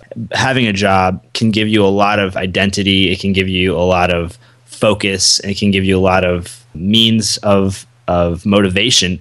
And most people want that in their lives. Most people look for that. And when they don't have that, it can really leave a person feeling stunted as an individual. And that is obvious. It's very evident when somebody who's been working for a really long time loses their job or loses their employment, and they're just kind of drifting, and they're not really finding a lot of direction in their life because that job has been such an important part of their lives. I talked to one of my coworkers who told me that when he's at work, he's just a totally different person. He is not the real person that he is when he's outside of work. And he goes to work and he goes into this zombie mode, and he just kind of disappears for a while. And then he comes out when it's the weekend time or when it's after work, and he's the real person again. He becomes real again. And I said, well, what happens when you're at work? What happens during that time when you're in work, and where do you go? What happens to the real you? And he says, well, I just disappear. I just kind of go into this little cubicle hole in the wall, and I just sit in my computer and I click my mouse and I do what they tell me. And then I go home and I become my real person again. And I said, well, doesn't that make you feel bad? Doesn't that make you feel less of a person? He says, no, man, this is what I got to do to support my family, to support my kid. This is exactly what I have to do, and I'm doing it. And this is what society tells me I have to do. So that's why I'm here. And I said, that wouldn't you like a job where you didn't have to feel that way every day? He's like, sure, but that's not the way it is. And I think that's the way a lot of people feel in their jobs. Having that kind of sequestration of who you really are into a job is so much a part of most people's day-to-day reality. And it is an inability to imagine a different way of making a living in the world that keeps us locked into that mindset. And it's so sad to see people graduating from universities who have that mindset of a job, and they're just meeting up against this reality where those jobs aren't available. And there's this tension that I think for a lot of people is going to last a really long time to kind of fight through that. And it's really about separating your job from your vocation and the thing that really nourishes your soul, that you feel that you have to give to the world. And the more that you can integrate those two, the more integrated you feel as a person. And for a lot of people, it really does take a whole lifetime in order to do that. But it is the challenge that is part of our modern economic reality to integrate those two. And I see encouraging examples of how people do that all the time. But one thing that Rupert was discussing in this excerpt from his talk was the science delusion. That is the idea that science understands the nature of reality in principle completely, and that the materialist views of the world in those 10 points he brought up are the fundamental aspects on which we build everything else. And on our show, we come across how that filters through in economic principles all the time, and how it leads to so many problems.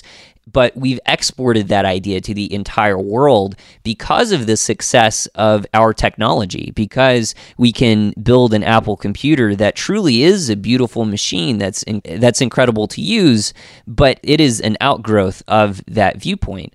And because we can parade that around the world and other people covet it and want it so much, it even further entrenches that idea of the science delusion. And so in some of the news items I wanted to just discuss briefly today, we see so many examples of how that's breaking down as it is exported to the rest of the world. One of the big news stories here in the United States is the bankruptcy of Detroit, and how realistically we could have seen that coming for many years now, but for some reason you can say Detroit's going to go bankrupt, but then when it finally happens, it's a big news story and suddenly people can actually discuss it. The same thing is with the European countries like Portugal and Spain and Italy and Greece. You can say many times over that they're going to go bankrupt and they're going to default, but until it happens in a few years, no one's going to really discuss it on a broader level.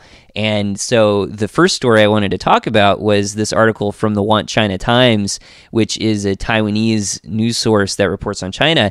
And the headline is Detroit clones cropping up around China, which is on all of these fast-growing cities that popped up over China, all across China, like Ordos and Wenzhou, that developed rapidly without considering any sort of market and then became ghost towns.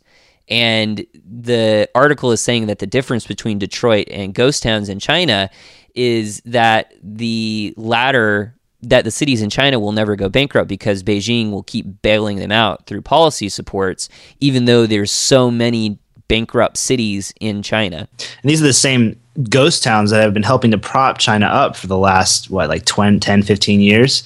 And a lot of people own these apartments, have bought little apartments in these ghost towns, and nobody lives there. They're empty. And much like Detroit, they've become these just shells of cities that could be. It's a very interesting way to sequester resources away, and it's a very interesting way to help to support an economy when it's just basically a shell of a city that no one lives in. I wonder why nobody lives there. I think in many cases, these are these ghost cities that you hear about that are built in China that are part of property speculation. There's another article also in the Want China Times with the headline, Rapid Urbanization Has Created 12 New Ghost Cities in China. And I think it goes back to this tension that underlies this scientific worldview. I've read so many books from, the 60s and 70s that say things like objective science is the greatest achievement of our civilization, and our civilization is great because no other civilization could have achieved this ability to have objective science observation. But the more you look into that, the more there are so many complexities around the edges that develop. And there's this fundamental tension between that worldview and all the things that it leaves out. And there's also this fundamental tension in the story of rapid urbanization of China and of rapid growth of the urban population. And you see a story like Rapid Urbanization Has Created 12 Ghost Cities in China, and it's about the idea that suddenly everybody in China is going to urbanize and become middle-class citizens and part of the consumer economy. Not only can the biosphere not support that, but even just from a purely neoclassical economic standpoint, it doesn't look like these economies are going to be able to do it because of economic costs and because so many people have to be relocated in order to do it. And so the Chinese government has been building all of these urban areas that are just simply abandoned, partly for investment, but partly based on what looks like the belief that everybody's going to urbanize, so they have to get ready. And so if China said we're actually aiming for a steady state economy or something that had principles of a degrowth economy, that would be truly revolutionary. And we were so fortunate to have Morris Berman here in Vancouver for our New Economy Summit earlier this year, where he gave a talk about Japan's economic history and its craft economy and how it can potentially provide some models when looking at going towards a steady state or degrowth economy. And so that's on our YouTube channel. You can watch that talk. It's already had several thousand views, but it's harder and harder to take the economic reality inside the United States and say to other countries, you should be like us. Another news story that I thought was really fascinating that I came across this week is that falling TVs send a child to the ER every 30 minutes. There are, in the article, it says that there's been 125% growth in the number of kids injured by a TV falling on them from 1990 to 2011. I mean, isn't that terrible? And it's all of these flat screens that tip over and fall on kids. And between 2000 and 2011, 215 children died from injuries caused by falling TVs. I would think that those flat screens are a lot less heavy than the big CRT monitors, don't you think? Man, those things are weigh a massive amount. Well, your children are under 5 years old, and so any sort of weight hitting them, it seriously injures them. And the flat screen TVs are, as you said, lighter than the large tube TVs that we used to have, but they didn't tip over in the same way that flat TVs do. I mean, in this article, it says a child is dying once every 3 weeks from a TV tip over. And I guess that flat screen TVs now are more ubiquitous than the CRT models used to be. Anyway, more people watch television now. It's one of those tragic stories that you read and you're just like, oh my God, I can't believe we've come to this, that we have these TVs that are just falling on kids and killing them constantly. Like, I hate to laugh at that, but it's terrible that that's our model of what it means to be a quote unquote developed country. Have kids every few weeks dying of TVs falling on them. Well, at least our smartphones are getting smaller, so those don't have a risk of falling on children. Yeah, children can eat them and choke on them now. That'll be, in 5 more years, that'll be the headline, children choking on smartphones. But there are many people out there who are responsible with their children and their televisions, and responsible enough to send us their hard-earned cash to help keep programs like The Extra Environmentalists, a television-free show, off of your children. by listening to the Extra Environmentalist podcast. We will never fall on your children and kill them. If you have an iPod and it falls on your child will simply deflect the iPod, and it could perhaps hurt them, but it won't hurt them as much as a giant TV. Unless you decide to watch some of our live streaming videos on a television, which is very possible, and then in that case, we claim no responsibility for the injuries of your children. But furthermore, there have been some fantastic donators to the show in recent history. Tomas from Finland sent us a very generous donation. Really, really appreciate that so much, and I apologize if I said your name wrong. And we also received a donation from Brendan in Burnaby, British Columbia, here in Canada. And so thanks to Brendan here in British Columbia for sending us some financial resources to help us continue improving the quality of our shows and also our videos. Online, you can find our recent video interview with Jimmy McMillan of the Rent is Too Damn High Party. Perhaps you have seen him on YouTube or going viral on the internet. He brings up some really good points about the economic injustices of the modern United States. So be sure to get online and watch that. I'm going to include a link in the show notes.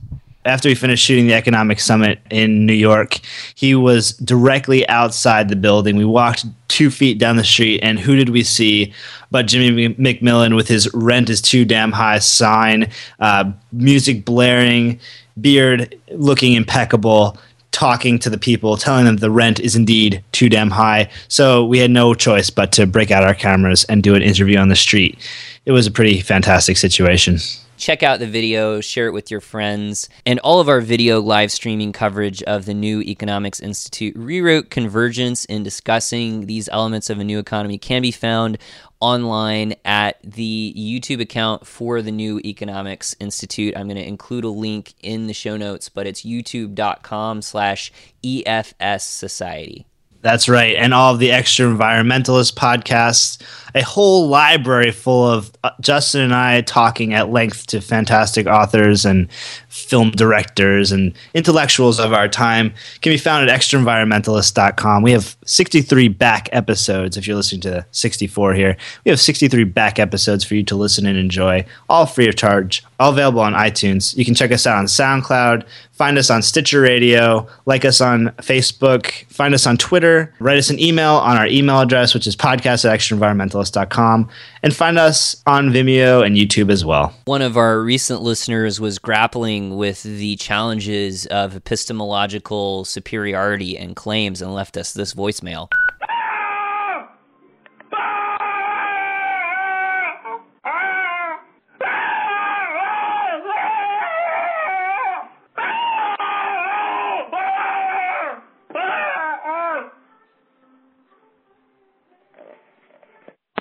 It's nice to know that we have such dedicated listeners who, even in the throes of their unease with society, they are able to dial phone numbers and leave us their feedback on our voicemail. Thank you so much to that listener out there who felt comfortable enough with us to share his feelings. It's important to share that kind of release with the world and with other people.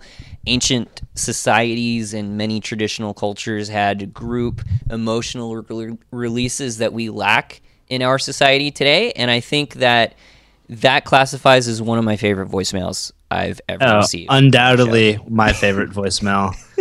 We've had some great voicemails in the past, but nobody has really ever come in and just screamed at us for a full minute. It's just fantastic. Thank you so much. I think it really just sums up the first 30 episodes of our podcast. Like just play that. I missed the first 30 episodes. Let me give you a summary. No doubt, the first 50 episodes are probably summed up that way. But thank you so much for that anonymous voicemail. Whoever you are out there, we really appreciate your fervor and dedication to making the Extra Environmentalist a show that we all can be proud of. And also just your ability to breathe, and keep that going for so long. I really appreciate those vocal talents. I mean, perhaps you are a scuba diver or something. That's really cool. I did notice that. I mean, he's definitely practiced that scream, I'd say thousands of times, if not millions, of dedication to that kind of art is something that we all can respect and admire. You can find an interview with us on a recent episode of the C Realm podcast with our longtime friend and inspiration, KMO. When Seth and I were in New York at this New Economics Institute Reroute Convergence, we stopped by KMO and Olga's lovely place in Brooklyn to record an interview. And you're going to hear, I believe for the first time ever, all three of us on high quality audio equipment. That is right. Justin and I do use some fancy audio equipment, but we have not been in person before in the same room with another podcaster who is interviewing us using that high quality gear. And it is, in fact, an incredible experience. So if you've not heard of the C Realm podcast, go over to KMO's site and check out the fantastic collection of audio work that he has put out and has been putting out for, I'd say, like 5 or 6 years now. It's great stuff. Yeah. I mean, it's incredible, and it was a huge inspiration to us to make podcasts and to start creating podcasts. And thanks again to everybody who donated, and also thanks to everybody who is sending us news links and information through our Facebook page or through comments.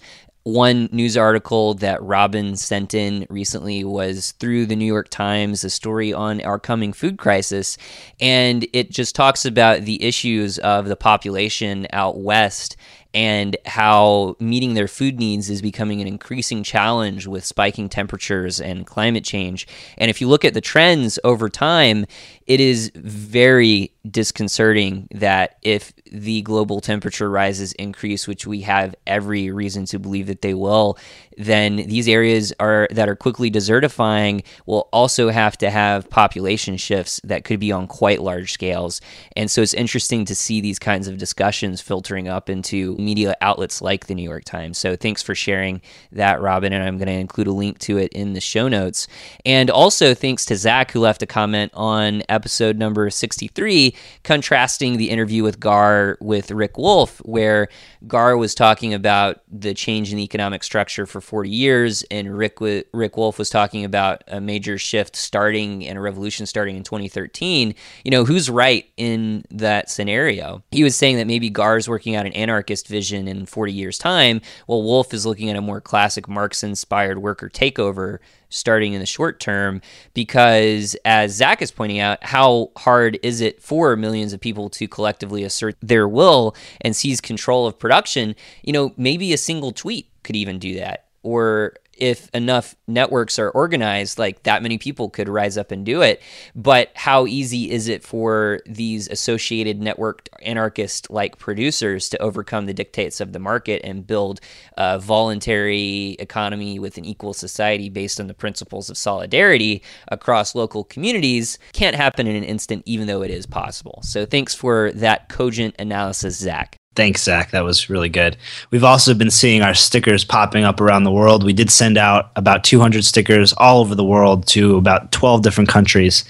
So if you've just received your sticker in the mail and you are thinking about a place to put it, consider putting it on something that you really care about, like your your computer or your cell phone, or a child's water bottle, which we saw that Betty put on her young daughter's water bottle.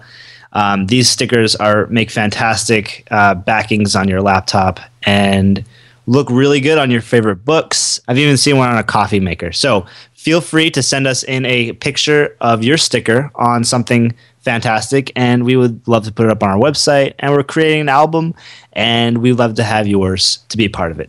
Thank you so much. Also, any donation over $35 gets you a t-shirt, and any donation over $15 gets you the stickers I just talked about. Absolutely. And all those donations go into improving our audio quality and our video quality, which you're going to be seeing a lot more video from us in the near future. Our correspondent, Kevin, who put together those amazing permaculture episodes, is going back to the 2013 Permaculture Convergence this year in Portland, Oregon, which is this coming weekend, the first weekend in August. And he's going to be no longer focusing on audio. He's focusing on shooting some video interviews that could become something pretty cool in the near future. So we'll have more to say about that. Kevin makes such a large part of these episodes possible through his amazing editing skills. We are extremely grateful to him, and to Chris, who helps us out on our website, and to Louisa, who did some excellent blog recap articles on the reroute convergence in New York. That's absolutely right, Justin. We couldn't do it without the team members of the Extra Environmentalist and our fantastic listeners as well. So thank you so much for being a part of this amazing experiment that is the Extra Environmentalist. So brave those extreme heat waves, pick your tomatoes, and enjoy sitting in hammocks in the shade.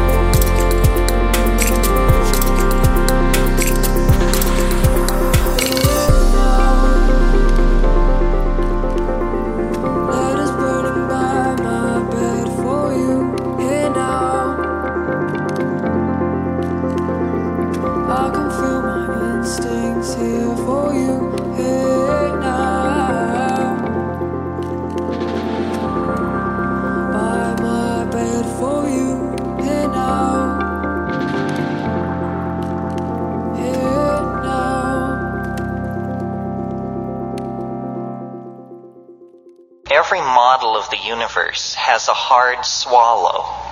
What I mean by a hard swallow is a place where the argument cannot hide the fact that there's something slightly fishy about it. The hard swallow built into science is this business about the Big Bang.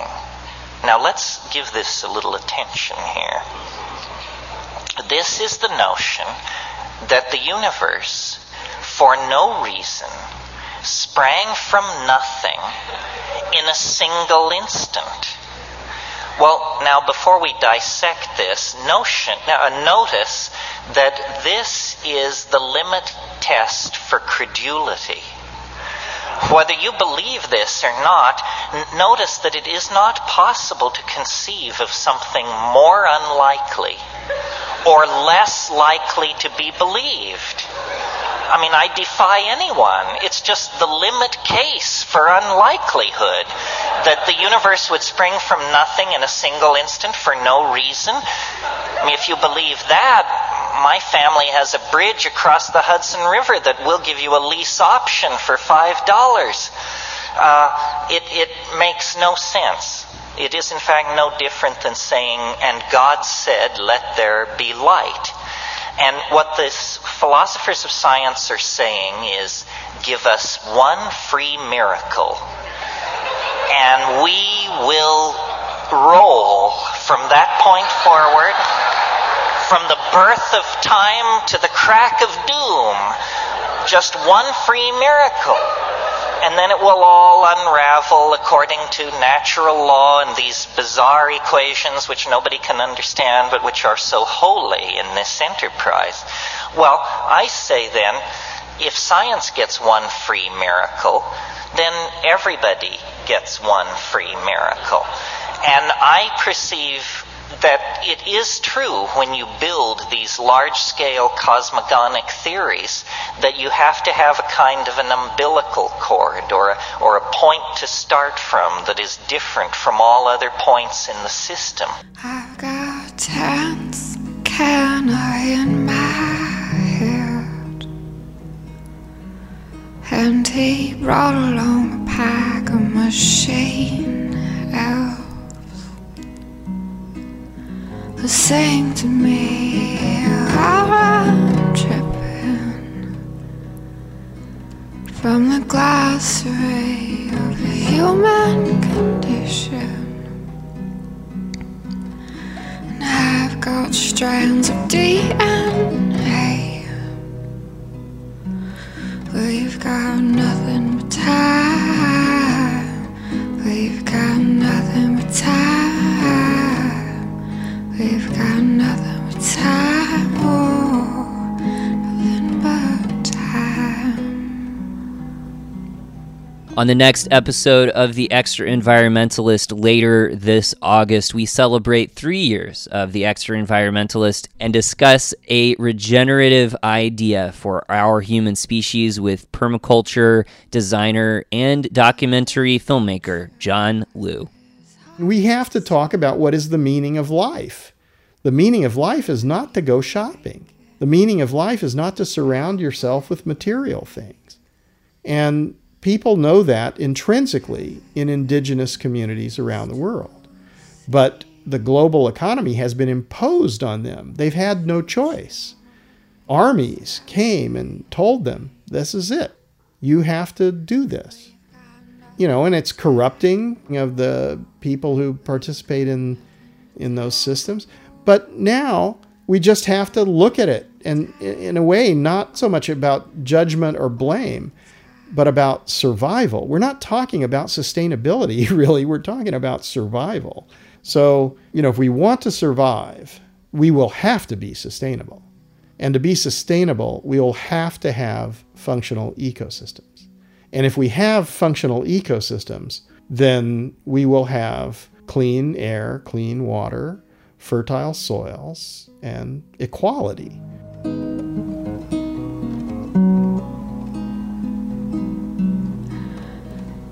Future is ours to see. Bigger time, stay with me. Take my heart, take my hand. We'll explore the promised land. We've got nothing but time, war. We've got nothing but time, war. We've got nothing but time, war. Nothing but time.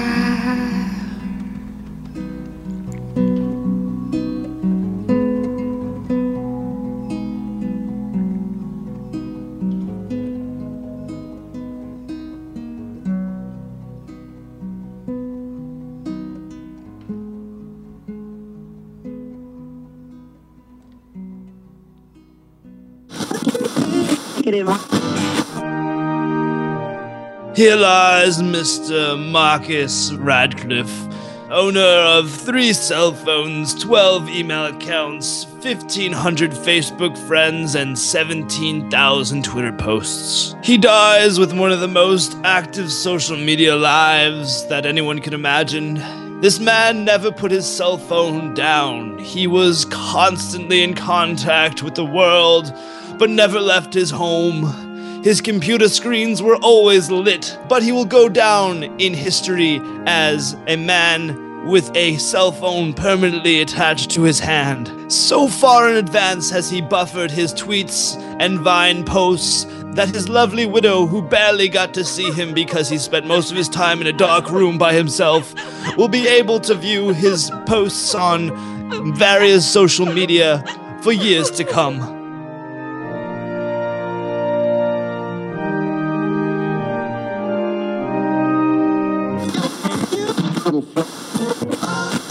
Each year on the Christmas episode of Oprah, she gives away bigger and better, infinitely progressing things. You have no idea what she's going to give out this year. Tune in to see what Oprah's giving out to everybody on this year's Christmas episode. Here we go.